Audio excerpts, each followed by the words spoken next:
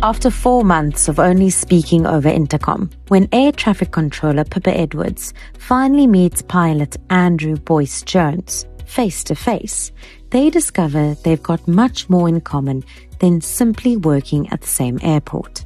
In fact, they both need a date. Tired of every relationship ending before it's even begun, Pippa wants to evade the inevitable question at her dreaded 10-year school reunion in Cape Town.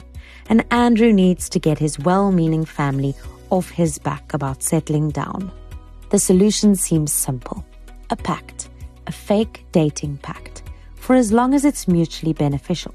It's perfect. Or at least it would be if their very real attraction wasn't about to make Pippa question everything she thought she wanted.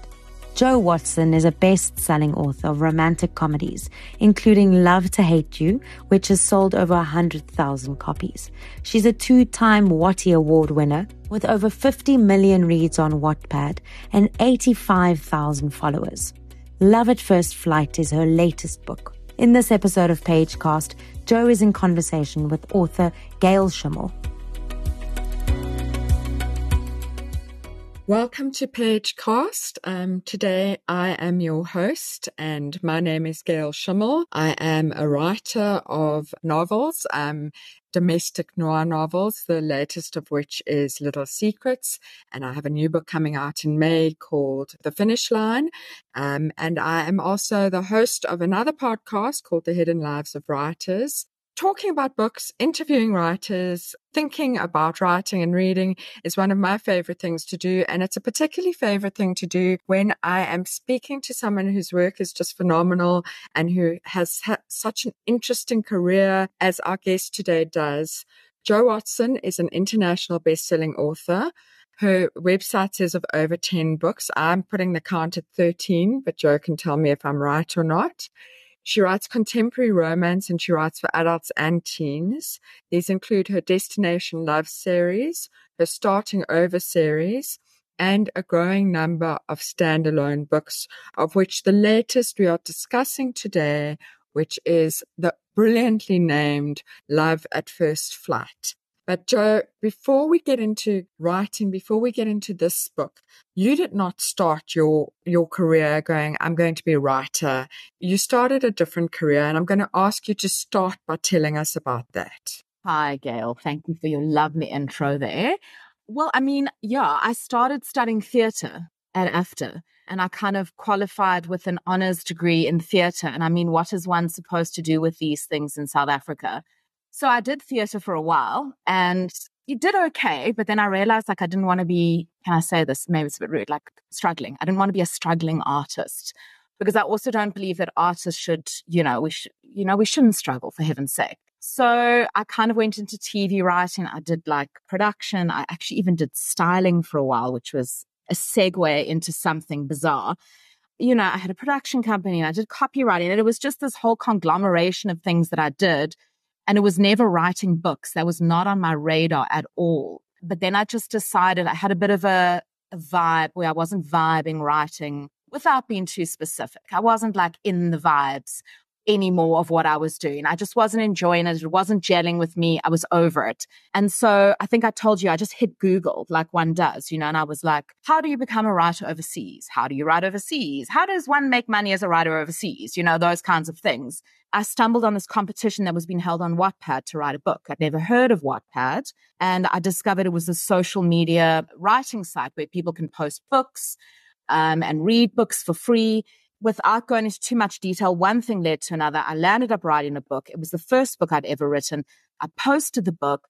It just blew up. It got millions of reads. And then I won the competition and I got a publishing deal. And it was weird. It was weird. It was like this career change overnight that I wasn't expecting. I'd never thought of writing a book. I'd always been a writer. But the idea of writing a book was so foreign to me. A book is a huge thing. There are a lot of words in a book. How does one even go about writing a book? And I think you go about writing a book without thinking about writing a book. Because I think if you overthink it, you don't write it. So that's what I did. I thoughtlessly wrote a book. Your publication story, or how you became a writer story, is one of my favorites. But my best part of that story is the way you imply that becoming a writer is a clever path to not being a starving artist. Whereas most of us know being a writer is a straight path to being a starving artist. I mean, most of us, Jo, have to have day jobs. I'm not bitter or anything. Theatre, for example, perhaps, copywriting, like that kind of writing, at least there's jobs for that. You're not scrounging around on the stage. And I felt quite scroungy doing theatre from time to time. I mean, we did these like shows where we had no budget. So 5 of us used to sleep in a small bedroom floor on like little mattresses while we put in on a show at the Grahamstown Festival with hardly any money to feed ourselves.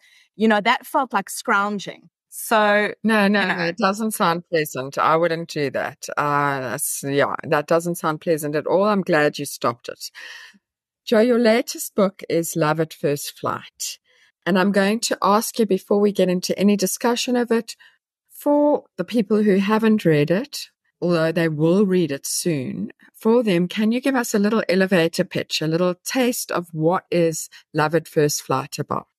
Pretty much suck at elevator pitches, but here I go. So the first trope we're going to deal with in it is fake dating, which is a trope I think we all love. We all love throwing 2 people together and making them fake date. And obviously we're going to shove them in one bed and, stuff happens.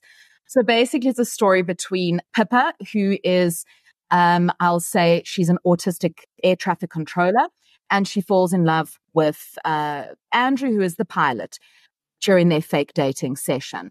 And they speak every day on the radio, Flatbird 066 come in, this is City Tower, all these ATC talks. So they speak all the time and they've never met.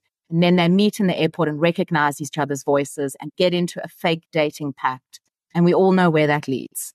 So that's the story. Excellent. One of the things that makes romance writing interesting to me is the way that one leans into the tropes. So one doesn't try and avoid the tropes, one leans into them.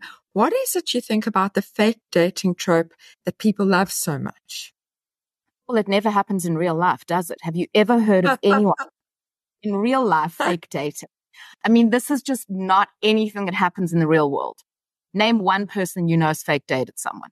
No, that's a very, very good point. Yeah. I mean, rom-coms would make you think that every day people are fake dating each other left, right, and center. No one's fake dating. Who fake dates? I don't know. So I think it's funny, and it's something that really doesn't happen in real life, and it's funny. So I mean, it happens in Hollywood movies all the time, to the extent, like you say, that you think everyone's fake dating. No one's fake dating. One of the things that makes Love at First Flight so special is the character of Pippa. She's an amazing character. Can you tell us a little bit about her and how you built her and where you got your inspiration for her? Love at First Flight is definitely one of the most personal books I've ever written. And I actually it didn't start out as personal. And I actually shy away from writing personal things. But somehow this book just got away with me, and the words just stole personal elements from my life and slapped them down on a page. I don't know. It was sort of out of my control in a way. I started writing Pippa as an air traffic controller because I'm obsessed with like airplanes and air crashes and all that stuff. Like I'm a little obsessed with airplanes. I actually, during that time that I started writing the book, I got a very late in life autism diagnosis. And I think this is not super uncommon at the moment. I think not a lot. I mean, but you hear stories of women, especially women, because, it presents very differently in men and women. Women getting these later in life diagnoses. Because in our day, it wasn't like a thing. In our day, it was kind of just, Jo's a little bit eccentric. She's a bit nutty. She studies theatre, whatever. It was always just branded as something else. And, also if one suffers from mental illness, you kind of don't see through that either. And it's kind of, maybe it's branded as a mental illness, or it's branded as the quirkiness or whatever. And so when I started writing this book, I got a diagnosis. And then it just sort of evolved into Pippa becoming autistic. It just happened. I really enjoyed writing the character, but I was also like a bit reticent because obviously when the book comes out, I'm not sure how people are going to respond.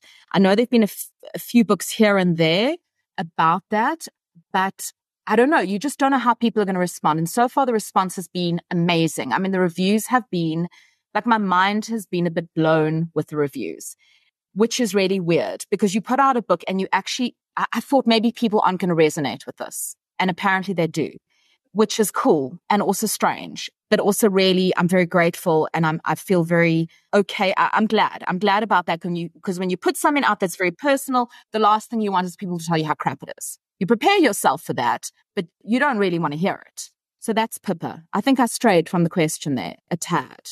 Do you have regrets about having exposed yourself a bit more than usual? Yes, a little bit. Really? A little bit. Yeah. I'm not that kind of person, a little bit. So I wrote, so I've had a few comments and reviews. I had one, I'm not going to get specific because, this is not a bashing session. Because we're not going to hate people out loud. We'll talk about it separately and make a little voodoo doll and sort them out. Exactly.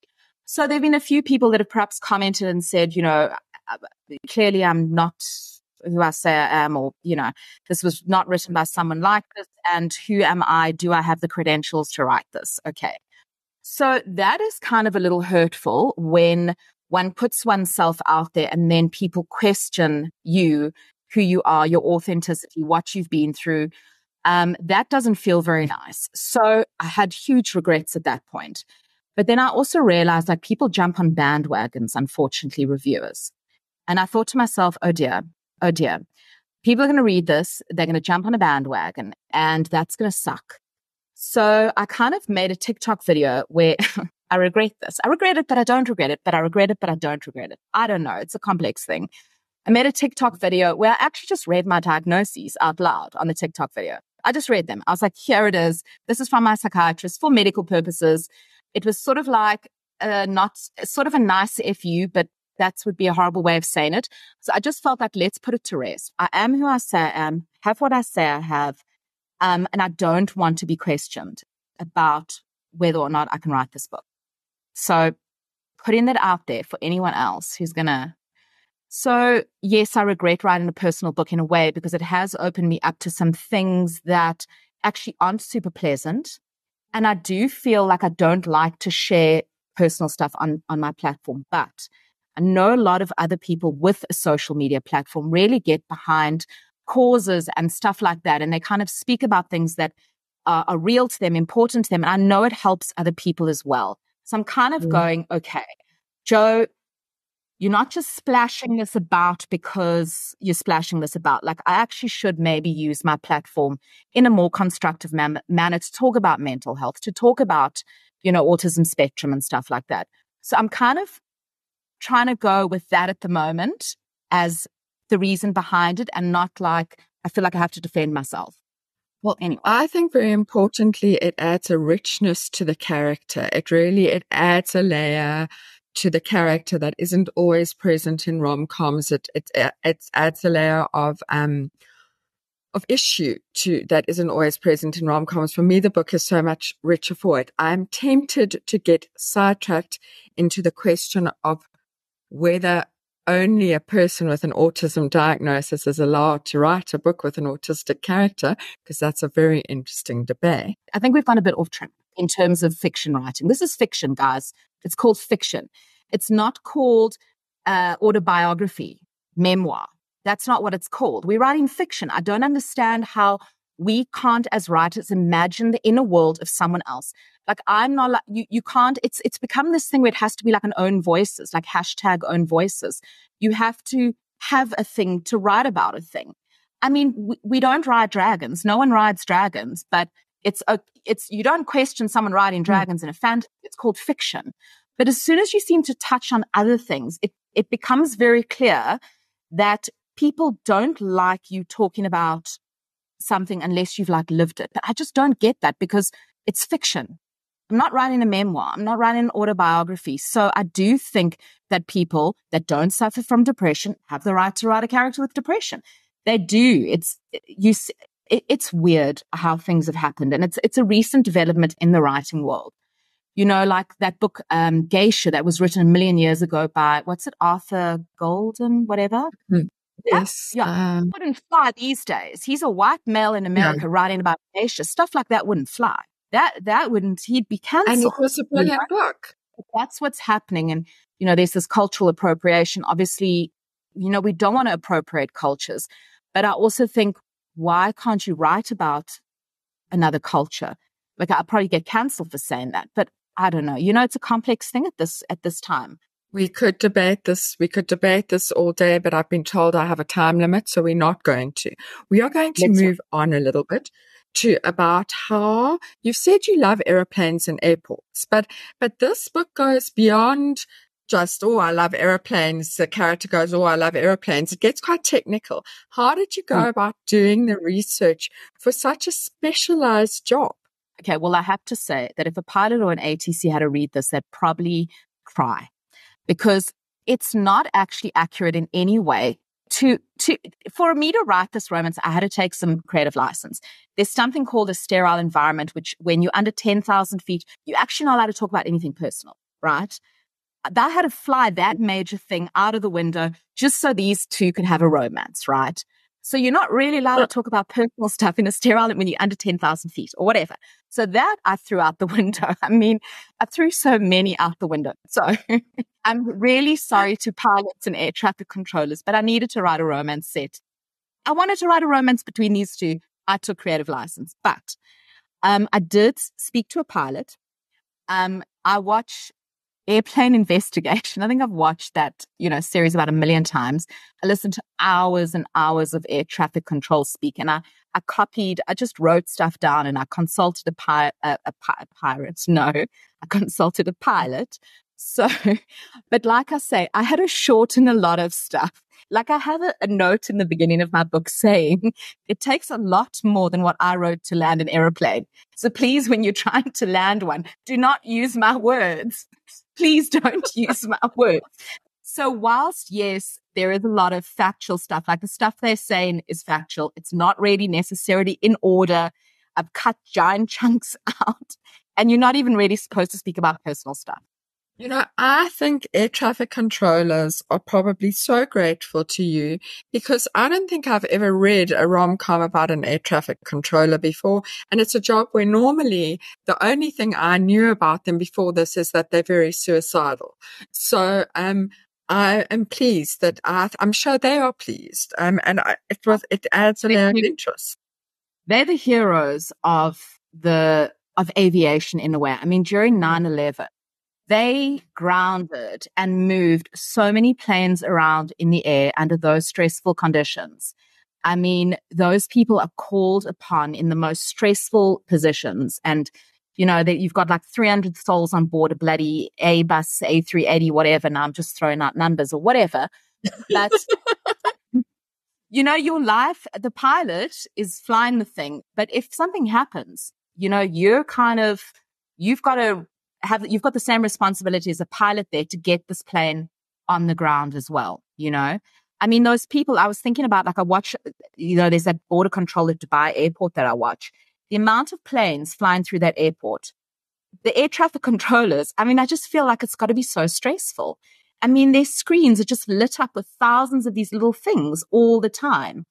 I watched this thing the other day where a drone closed down the airspace around Dubai for ages. Those poor air traffic controllers, they must have been shuffling like crazy.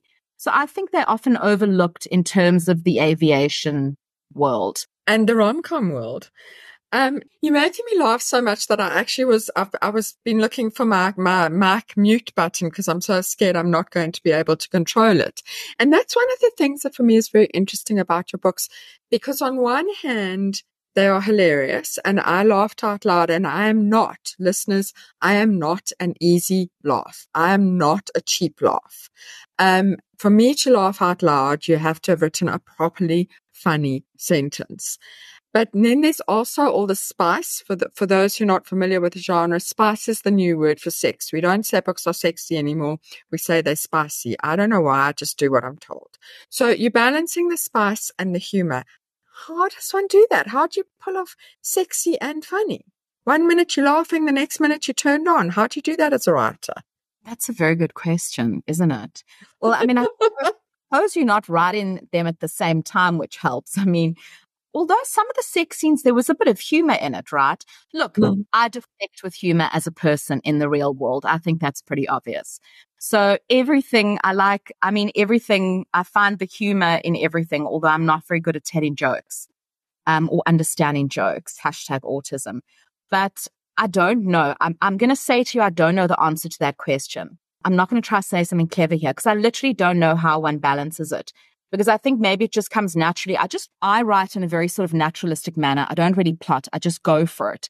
So I kind of there's no thought process. There's no thought process in balancing. I just kind of go for it and roll through it. Petrifying to a plotter like me, who has become more and more plotty. The more I write, the more I'm plotting. Your process petrifies me. I want to talk about, I will go back slightly to this idea of tropes. And those who are not familiar with the word trope, it is when you write almost a cliche. A trope is almost a cliche in plotting. And in rom-com, there are certain tropes that one writes, and you have written the fake dating one. Are there any rom-com tropes that you hate that we will never, ever see from you? Ooh, I don't like bad boys. I don't like alpha males or bad boys.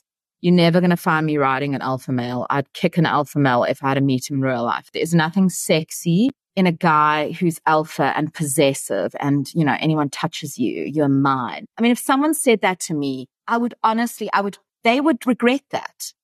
That I don't find sexy. You would never find me writing a trope that has like an alpha male in or a dominant bodyguard that's like, never.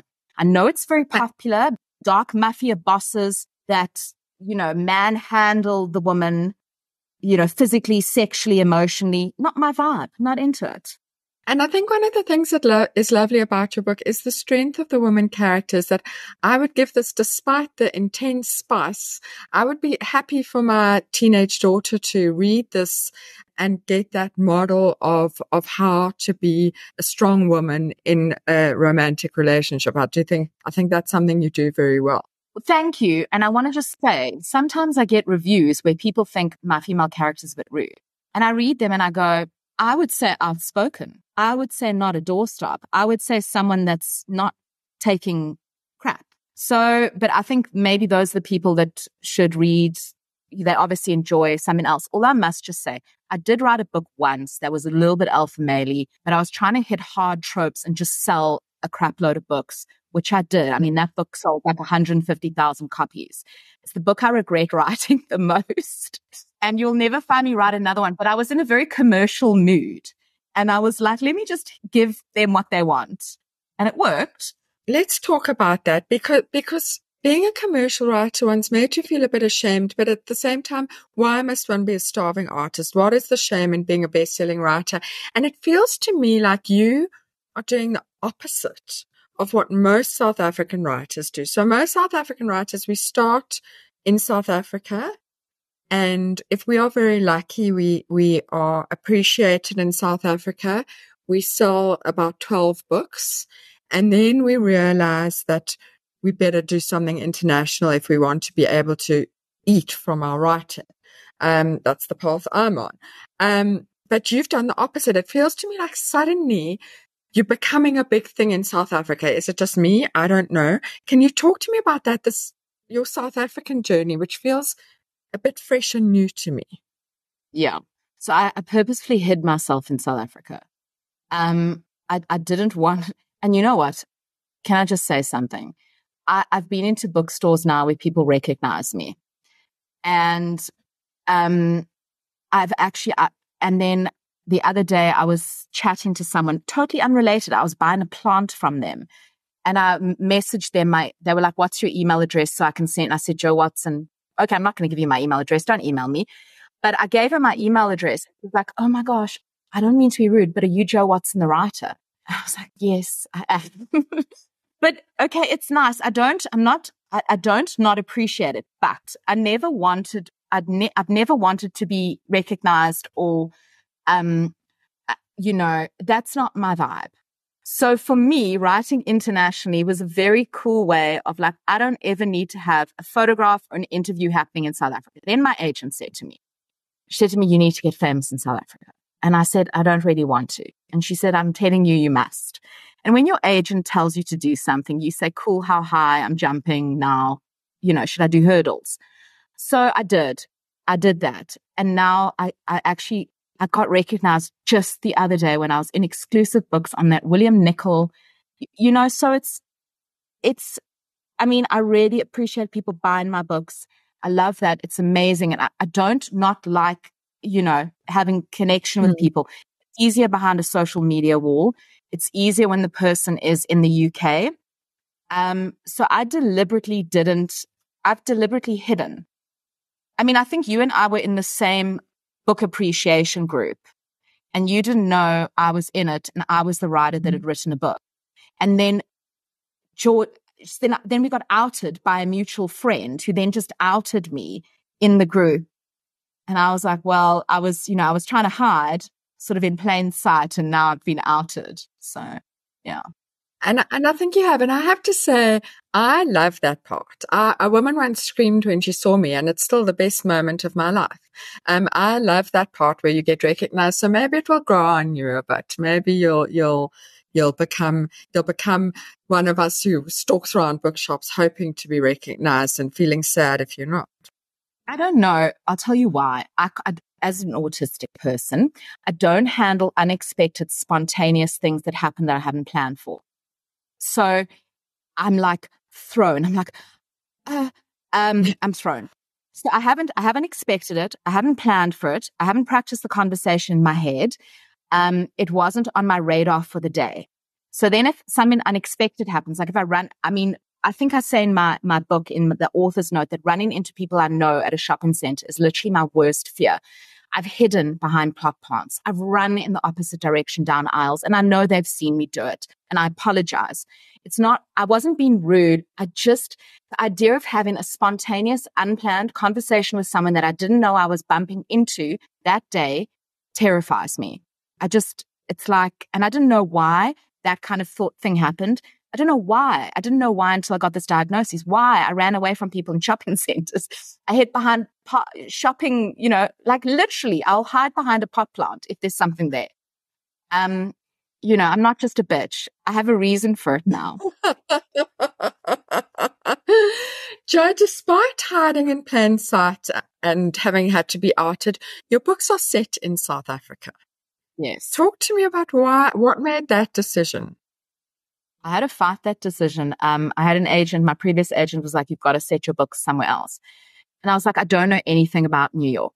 I don't know anything about living in New York and the intricacies of living in New York. I don't know about there's a certain you can research living in a place, right? But you're not ever going to feel it. There's sights, there's smells, there's a tension in the air. There are all of these things that I think only a person that lives there knows. I don't know that. It's going to come across as authentic. It feels like a lie. I don't like lying. I'm very bad at lying. Then we go #autism again. Very bad at lying. I'm very bad at pretending. I'm very bad at those things. I need to write what I know realistically, etc. And I just can't, I can't do it. I can't do it. I am planning on setting the book in a neutral environment where I don't mention the country, and that won't be a thing. The country won't be a thing.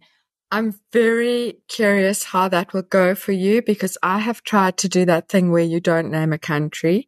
And then I find the moment you have to put them in clothes, you've got to decide what season it is. And the moment you decide what season it is, you've got to decide what hemisphere you're in. And then having decided your hemisphere, what do you know? Suddenly you know what country you're in. I have tried so many times to not be in a place. So I'm looking forward to a report back on that. Talking of reporting back, talking of trying and failing things, can you give us a little bit of insight into your writing process?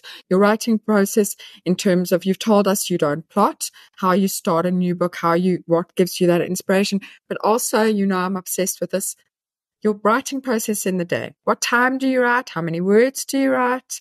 What do you need to write? So despite the sort of, you could say, chaos in the non-plotting or whatever, I think I've said this before, I'm quite like mathematical in my writing process. So I look at my book, I've got 100,000 words to write, 110 is usually what I have to write. I've got X amount of months, I divide it by the days, I try and write Monday to Friday now. I used to write over weekends and stuff, but now that I've established myself a bit better, I don't have to write as much, which is great. And then I just divide it and I go, great. And it usually works out to about 2,500 words a day because I usually give myself a similar amount of time to finish a book. But let's talk about plotting for 5 seconds here. I had to finish a book in a hurry and I was stuck. I was like, I just don't know what to do. I found someone who actually helps you with plotting. So I phoned this person. We talked through my book. We talked through it and we just spoke about scenes and all that stuff. Then she just sends me a breakdown on a page and goes, scene 1, this has happened. Scene 2, this happens. Scene 3, that happens. She gave me the skeleton of everything we had spoken about in black and white. And I've never written a book faster in my life. So actually, maybe I need to start thinking about plotting. It was very helpful though, because I think I don't look at, I don't know. I feel like sometimes I lose track of the bigger picture in a book. I don't know. I get stuck on the minutia or the words or the scene or the moment.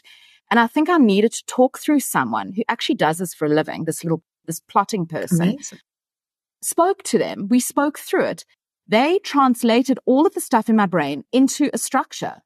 And I followed the structure and it actually worked out amazingly. So I think I might do this, but I think I need someone else to interpret my information.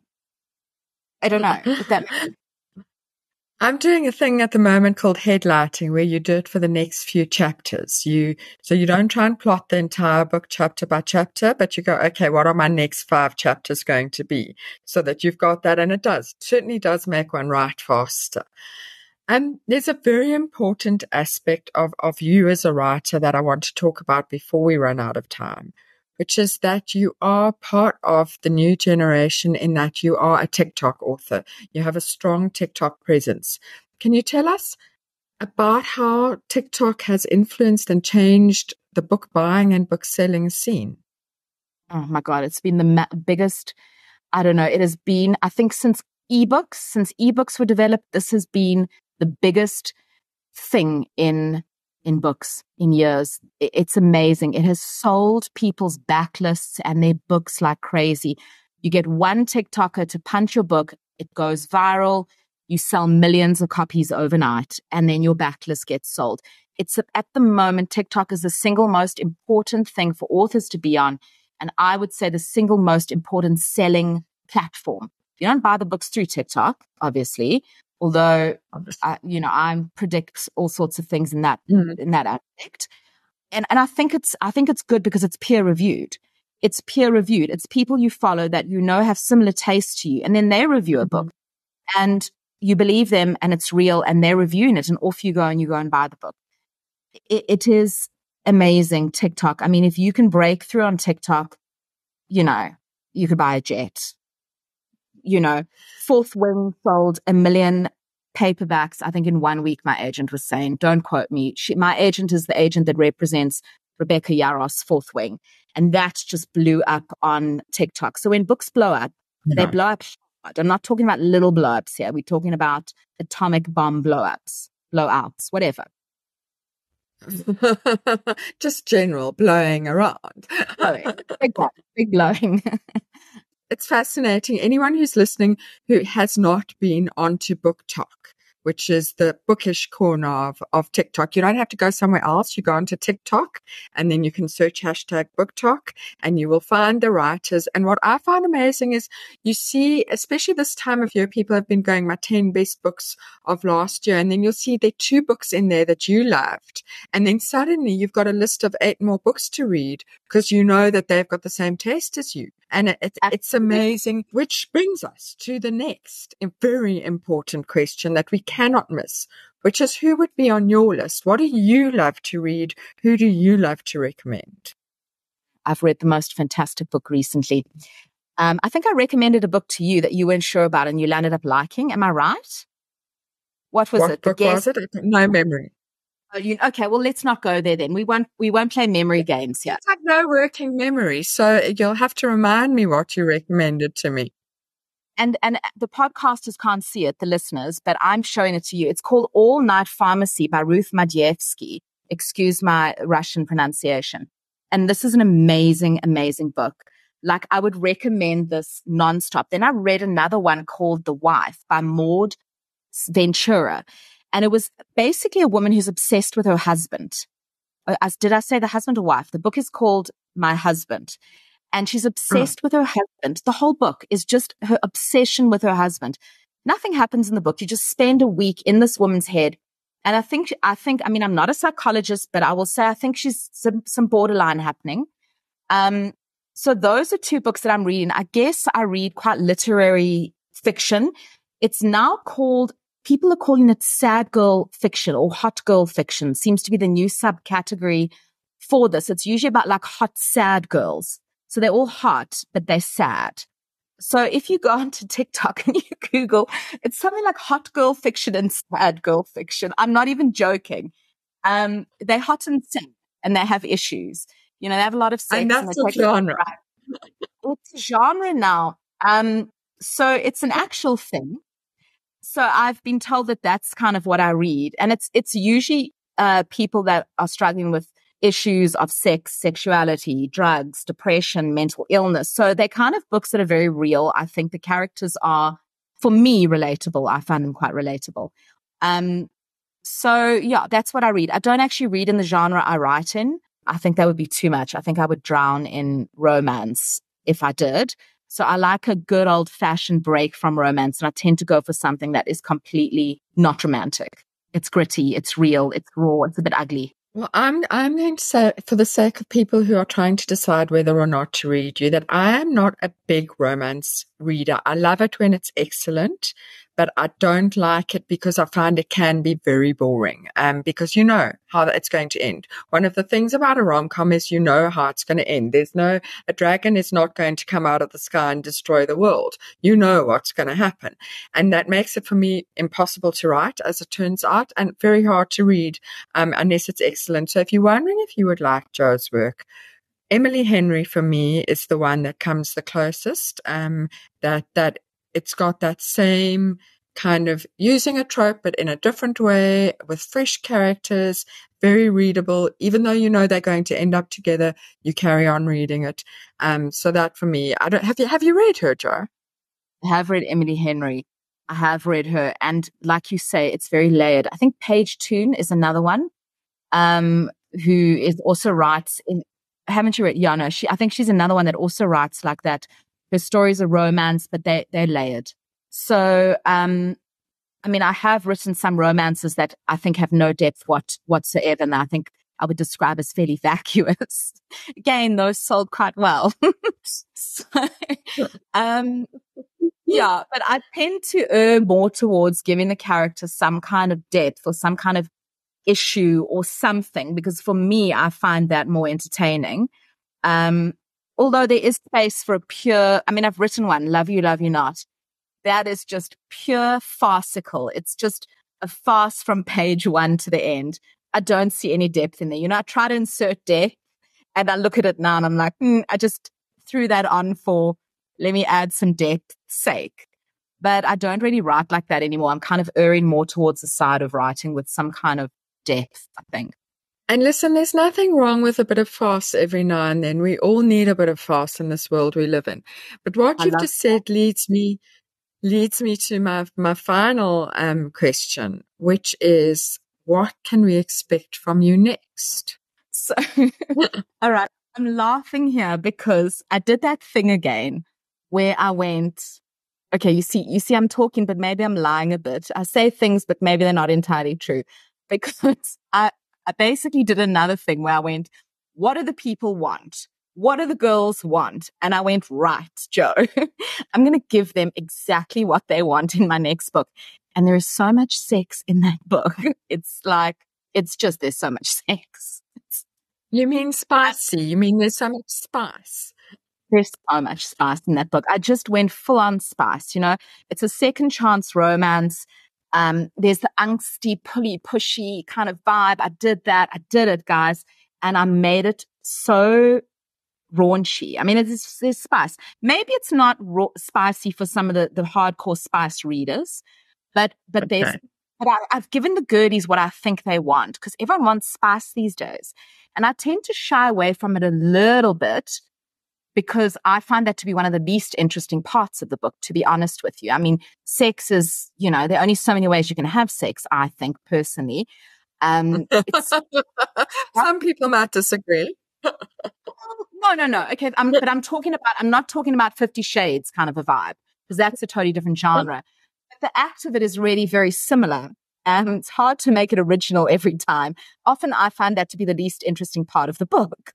So, but this time I dove straight into that. I just swam through. I gave the spice. I gave it hard. So my next book, it's gonna be spicy. I mean, I don't know what else to say. It's gonna be very commercial. It's gonna be very spicy, and it will probably sell really well. I don't know. Who knows? Well, I am absolutely petrified of that, but for the meantime, Love at First Flight there is spice. So if you are petrified of sex, then don't read it. But if you like a bit of spice, a lot of humor, and a really, really good story, the kind of book that you just want to pick up and read in one go, then Love at First Flight is for you. It is available at all good bookshops, and it is available online. And I would also suggest that you follow Jo on TikTok, because that's just a pleasure in itself. And then we will find out when this very spicy book is launched as well. We can be front of the queue if that's what we're into. And Jo, I wish you so much luck with the sale of this book. I hope that it is a South African bestseller as well as an international bestseller. And I am thrilled that you have come out of hiding and are part of the South African literary scene now. And thank you for speaking to me today. Oh, thank you so much. And thank you so much for, blurbing my book. It was amazing. And thanks for this interview. And you're also fabulous. Thanks for listening to this episode of Pagecast. We love hearing from you. So if you'd like to get in touch, please contact us at pagecastpodcast@gmail.com. Until next time, keep reading and listening.